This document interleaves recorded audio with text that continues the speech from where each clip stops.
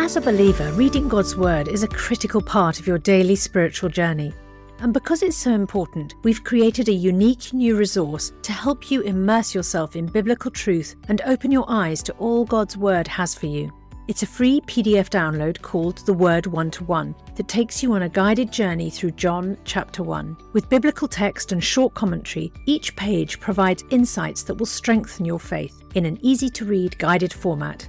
There's truly no other resource like this. Download your free PDF copy today at premierinsight.org/resources. That's premierinsight.org/resources.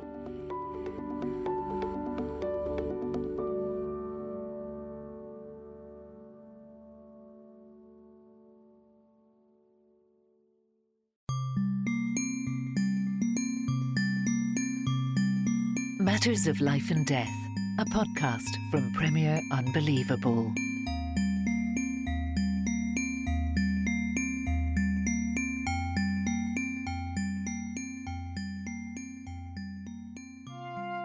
Well, hello and welcome to another episode of Matters of Life and Death.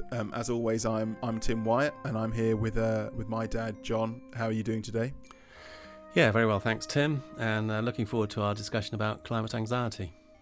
Yes, a bit of a gear change from the last few weeks, but today we're going to be talking about climate change, about mental health, young people. It's a really interesting topic that we've been enjoying doing some research for.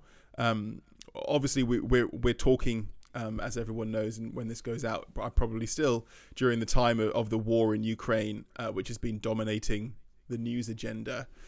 And one of the things it's really squashed out of existence, out of the coverage of, was a really major report by the IPCC. That's the UN's kind of climate change body, which came out in terrible timing on the 28th of February, just a few days after Putin sent the tanks into Ukraine. But it was actually a really major report following on from the COP26 climate summit that was held in the UK just last year. I don't know if you spotted that, John, when it came out. Yeah, no, I was very interested in the report, and but also interested to see how it was being reported in the mainstream media. And by and large, it was, again, a fairly doom and gloom message, wasn't it? That's right, yeah.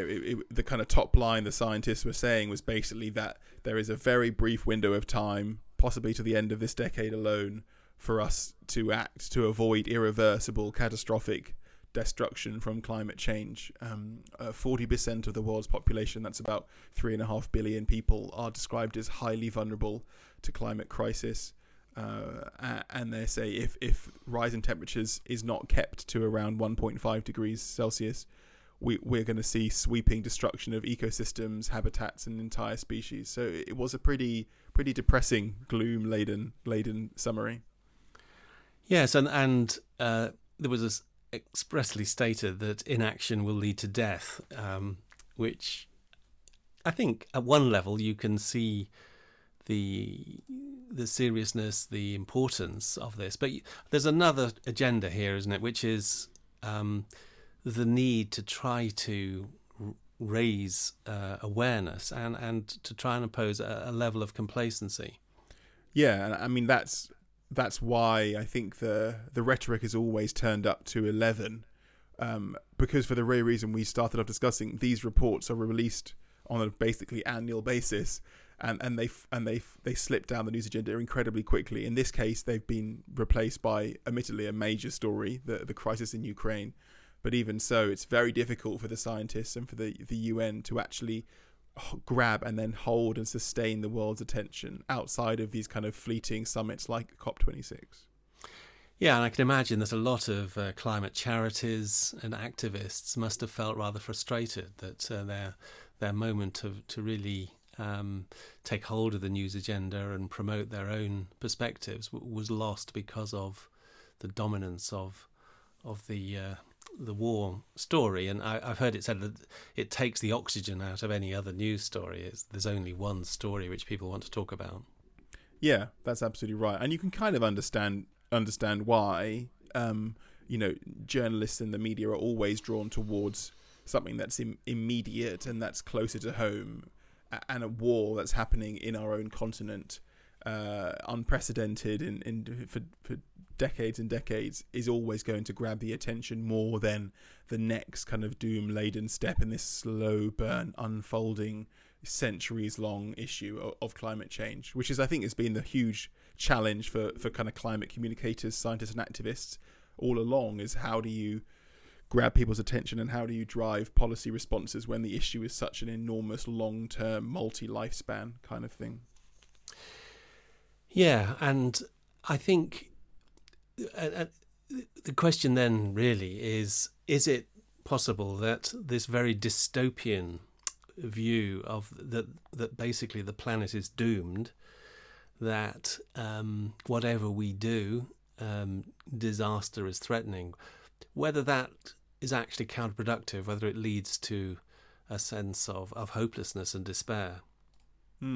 I think there's certainly you can see a kind of growing thread among some of the narrative around climate change, which I think there's been a notable shift in the last 5, maybe 10 years from this is a really urgent crisis, we must act. And that thread remains, but there's a new theme, which is it's too late, or it's almost too late. And there's a sense in which that fatalism and nihilism and depression sets in among people who would otherwise, you'd think, be kind of very engaged and motivated to hear the message, are starting to say, particularly the younger people, do you know what's the point? You know, the baby boomers, the adults in the room have ruined it, have screwed up our lives and our futures, and that actually paradoxically can have the risk of leading to kind of less action rather than more. Yes, and certainly I was interested to go back and read the IPCC report with some care. I mean, you know, I have to say straight away that neither of us are experts on climate change, but nonetheless, it's obvious that this is a major issue. To coin a phrase, it's a matter of life and death, and therefore it's important that we think about it. And I waded my way through this enormous report. I mean, it's utterly amazing, of course, that all this information and data is available entirely free on the internet. If you download the entire IPCC report with all the data, it's over 200 megabytes, all entirely free and available for anybody to read and study. So, which that in itself is quite remarkable, isn't it? I mean, certainly the authorities can't be accused of hiding information, or which is often, again, conspiracy theories or theorists would claim. I don't think that's the case. I think the information is there. The problem is almost of information overload. There is so much information in there that trying to see the wood for the trees is pretty difficult. Yes, and I think that leads to why sometimes the messaging. So I think it's important to stress, of course, neither of us are climate scientists, but we all accept the reality of climate science. We both, think that the people who spend their lives studying this stuff know what they're talking about, and we need to hear their conclusions. But there's a distinction between the science in the report and the rhetoric with which it is promoted and shared. And I think it's because the report is dense, because climate science is complex and it's slow and it's accumulative. I think there's a need to kind of layer on top of that a more comprehensible message, and there is a risk that sometimes that message is always getting dialed up in extremities more and more, because the last year's report didn't cut through, so this year's got to cut through. We've got to really make sure that the kind of the quotes that go with it are as terrifying as possible, and that's how you get things like, I mean, for example, the UN Secretary General called it an atlas of human suffering at a press conference and said delay means death. And I'm sure he would say that those kind of sentiments are justified by the content of the report, but it's a message which is the doom mongering is certainly being dialed up as high as it can go. Yeah, and it's interesting that if drilling down into some of the details of this report, the scientists gave 5 different scenarios looking forward to the end of the century, all the way to 2100. And the scenarios were dependent on the level of response and mitigation that the global community undertook. And the best case scenario, number 1, is where temperature change as a whole over the entire century peaks at just over 1.5 and remains around that level all the way to the end of the century. Scenario 2, it peaks just below 2 and then slightly goes down. Scenario 3, it goes up to 2.5 degrees at the end of the century and is continuing to rise. And then scenarios 4 and 5 are much worse, increasing to 4 degrees or 5 degrees. And those are basically scenarios where no real action is taken between now and the end of the century. Humanity just carries on blithely pouring out CO2 into the atmosphere and doing nothing, which realistically I think it's extraordinarily hard to imagine that's going to happen, isn't it, over the next 80 years of the century, that humanity is not going to do anything. Exactly. I mean, even if humanity collectively forgot or willfully chose to ignore the fact that we know about climate change, it's actually just economics. New wind and solar energy is at present cheaper in many places in the world to install than building a coal or gas powered power station. And so I think the idea that we're going to carry on digging out coal and burning it at the current rate as the population increases for the next 80 years is simply impossible. It's not going to happen. Even if we didn't want to act on climate change, economics is going to make us choose, thankfully, some greener technologies because they are just cheaper and better for business. Yeah, and one of the things which I found utterly astonishing is the way that all the major car companies are committed to phasing out both petrol, gas and diesel engines and converting entirely to plug-in electric vehicles by the 2030s, 2040s at the latest. So there are extraordinary changes going on, which means that realistically it's much more likely that we're looking at scenarios somewhere between 1 and 2, probably, realistically, given the changes that are already underway and the other changes that are likely to happen. And I think when you look at that, then there's no doubt that, yes, even these good scenarios, there is going to continue to be significant global impact across the world, particularly in the poorest countries and sub-Saharan Africa and so on, and the low-lying countries. But the doomsday scenario seems exceedingly unrealistic. Yes, and I think it's when you hold up that data in the IPCC report with some of the more extreme claims among climate activists that you start to see how divergent the two sides, who should ostensibly be on the same side, the Greta Thunbergs, your green activists of the world should be in lockstep with climate science, and yet many of them are actually, when you read or dig into some of their messaging, it's really diverging from what we're talking about from these IPCC, the realistic IPCC kind of emission pathways. I mean, one that really jumped out at me, I recently watched the film Don't Look Up, which is on Netflix, which is a kind of explicit satire of climate complacency. It's about two scientists touring the world trying to raise awareness of the fact that a meteorite is crashing on a collision course with Earth, and no one wants to listen and takes them seriously. And the director, Adam Kay, who made the film to try and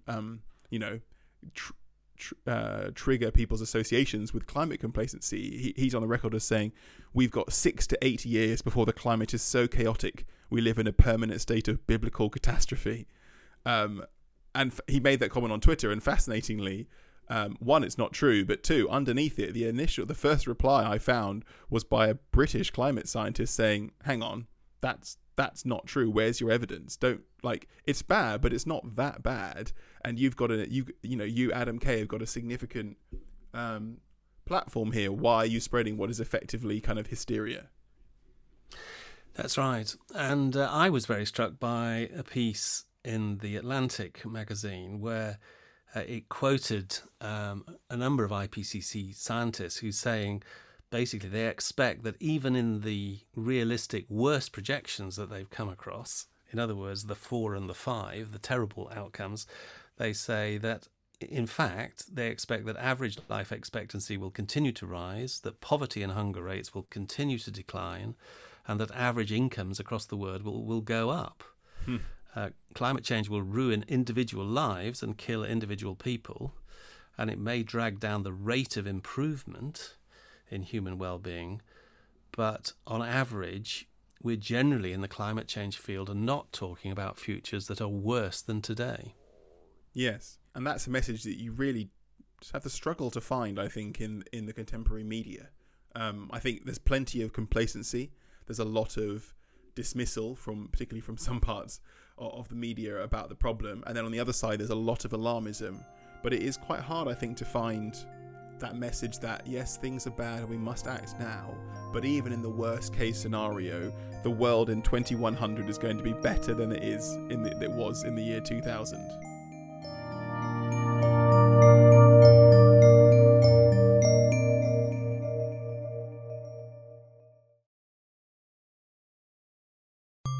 You're listening to Matters of Life and Death, a podcast from Premier Unbelievable.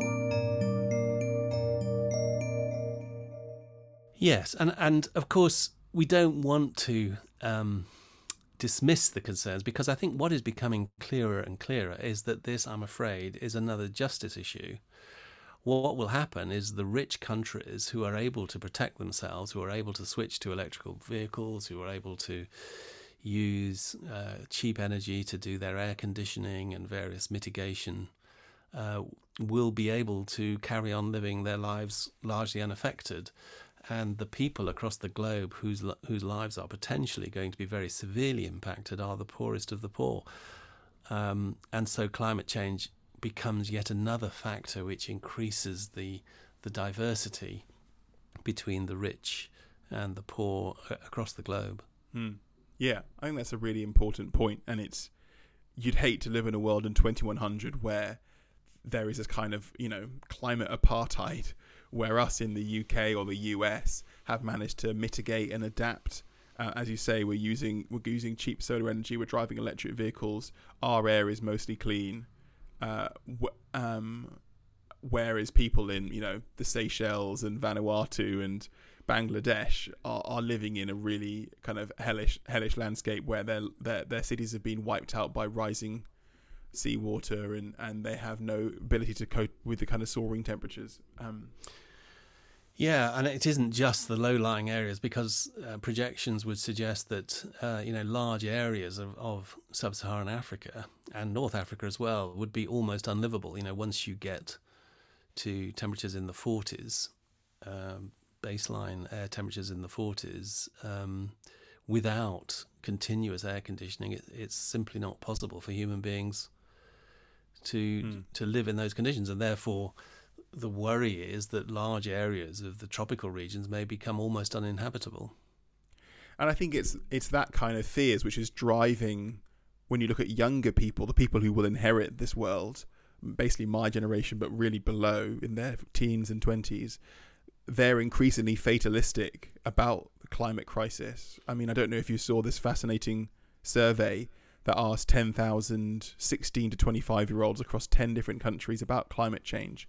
And the results were really very damning. I mean, more than half of them said that they believed, quote, humanity was doomed. 3/4 said that the future was frightening. 55% said that they believed that they would have fewer opportunities than their parents. And 39% said they were reluctant to have children at all. Yeah, so this is a very, very interesting and I think important article. It was published in The Lancet in December 2021, and it's on free access, and we'll put the link in the notes to this podcast. But as you say, it gives this very, very strong impression of the levels of both anxiety but also senses of hopelessness amongst young people, and fascinatingly, it's across the world. They sampled countries ranging from Brazil, Finland, France, India, Nigeria, Philippines, UK, USA, and so on. And although there were subtle differences between the countries, actually what's remarkable is how similar attitudes are from young people across the world. And in the discussion on the paper, they focused on the fact that it's large numbers of young people across the world regard governments as failing to acknowledge or act on the crisis in a coherent, urgent way or respond to their alarm.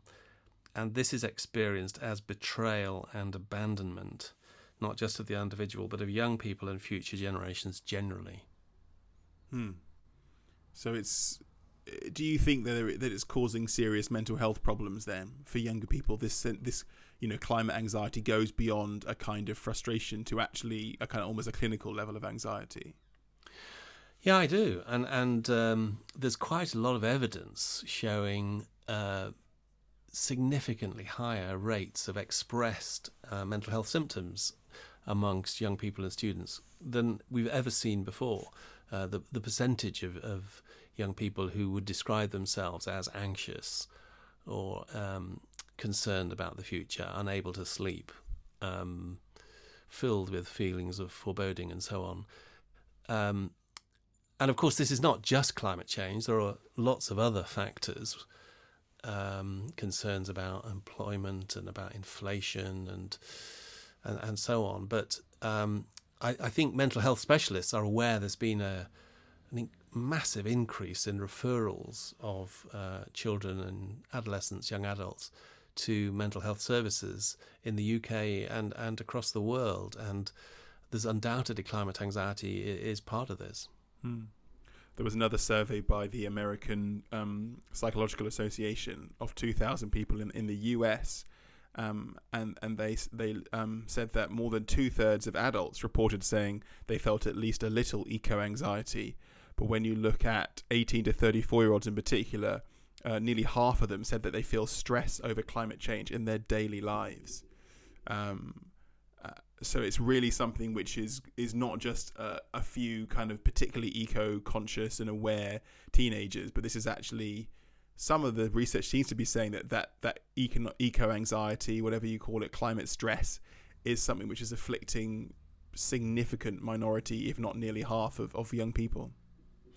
Yeah, and I was very struck by these figures from the Lancet article, particularly these two.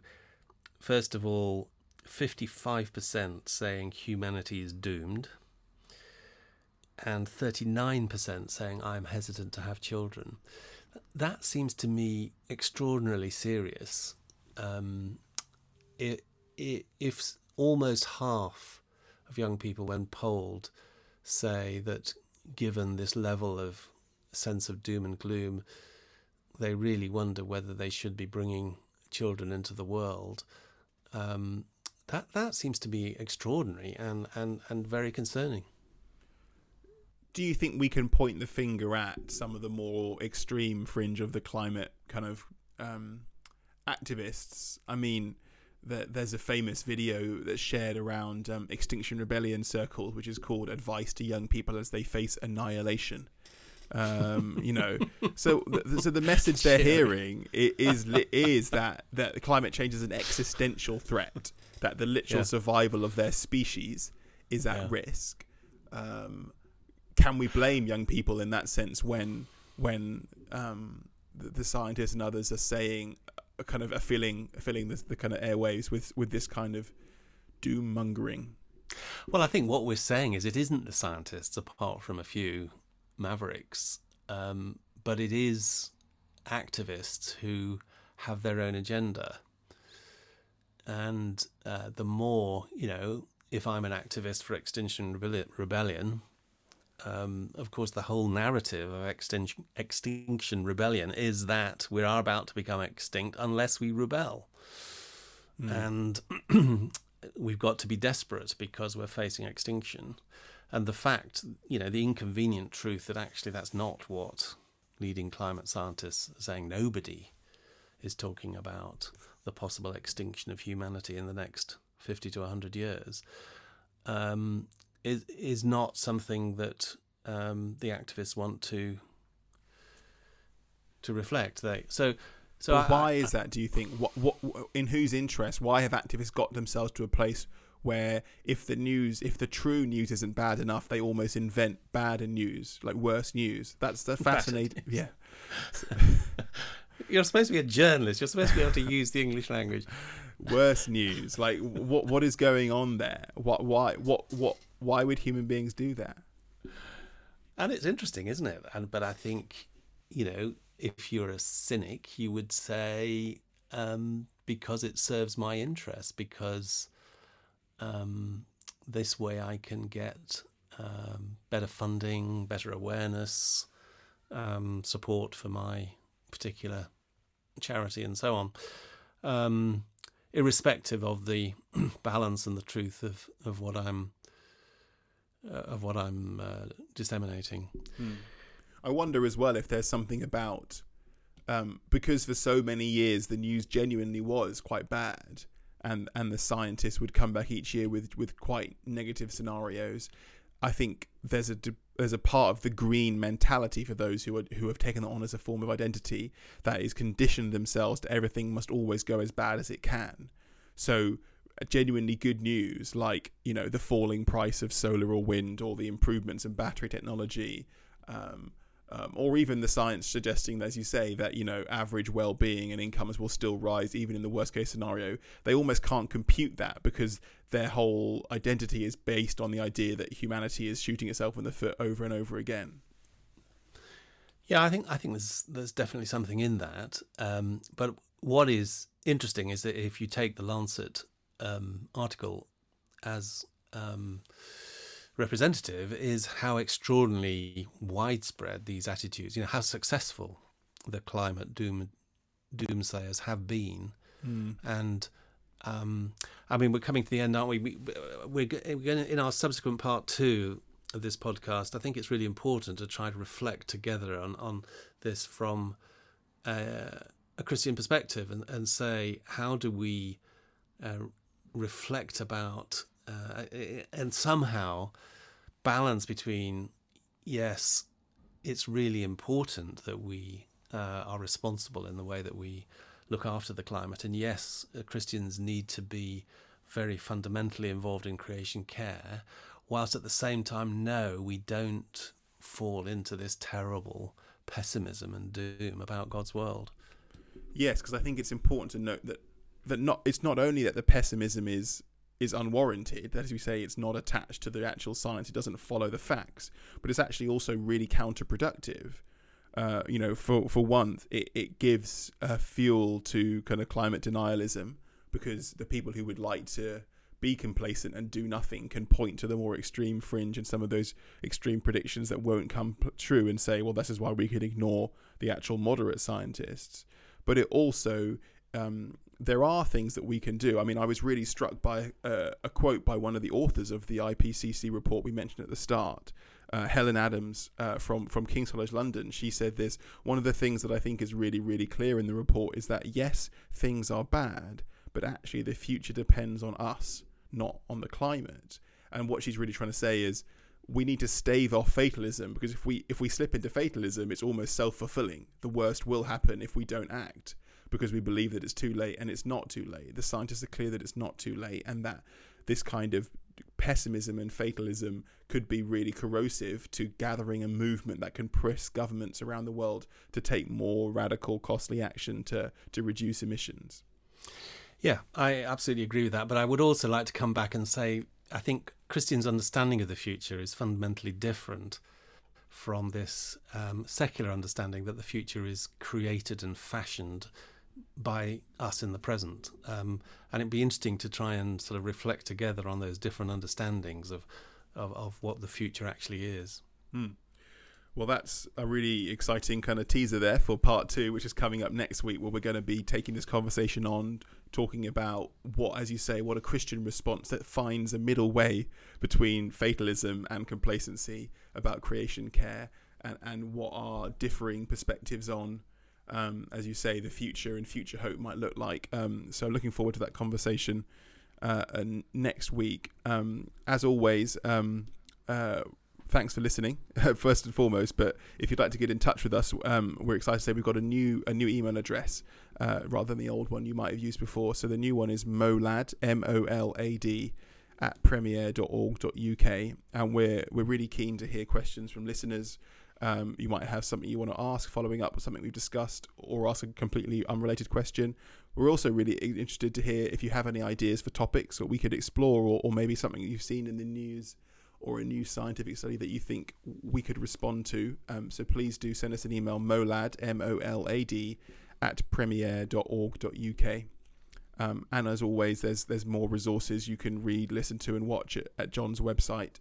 That's John Wyatt, JOHNWYATT.com. It's a treasure trove of things to find and dig into. So if you haven't checked that out, do have a look at that. And for those who might be new to listening to Matters of Life and Death and want something else to get your teeth into while you're waiting for next week's episode, there's plenty of episodes in our back catalogue covering everything from COVID to infertility to misinformation online. So do take a look at that.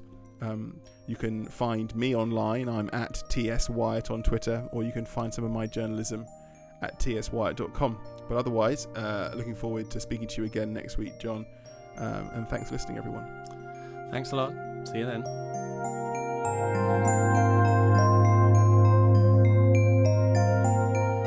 You've been listening to Matters of Life and Death, a podcast from Premier Unbelievable.